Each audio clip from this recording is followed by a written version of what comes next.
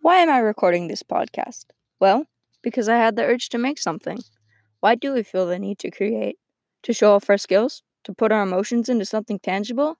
Or maybe it's because we want to leave something behind when we die.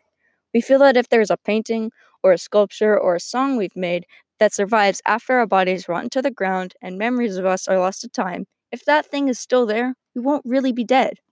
But what's so bad about being dead? Why do we fear death anyway? And if you don't fear death, do you still yearn to leave something behind on the physical earth? That's a tricky question, and there's plenty of media based around suicide, so the answer can't be no. But then again, those individuals long for death rather than fear it, and therefore they create to put out emotions. When they get too strong to be kept inside, emotions are stored in words while ranting to a friend, or a sad song written late at night, or perhaps a poem no one will ever read.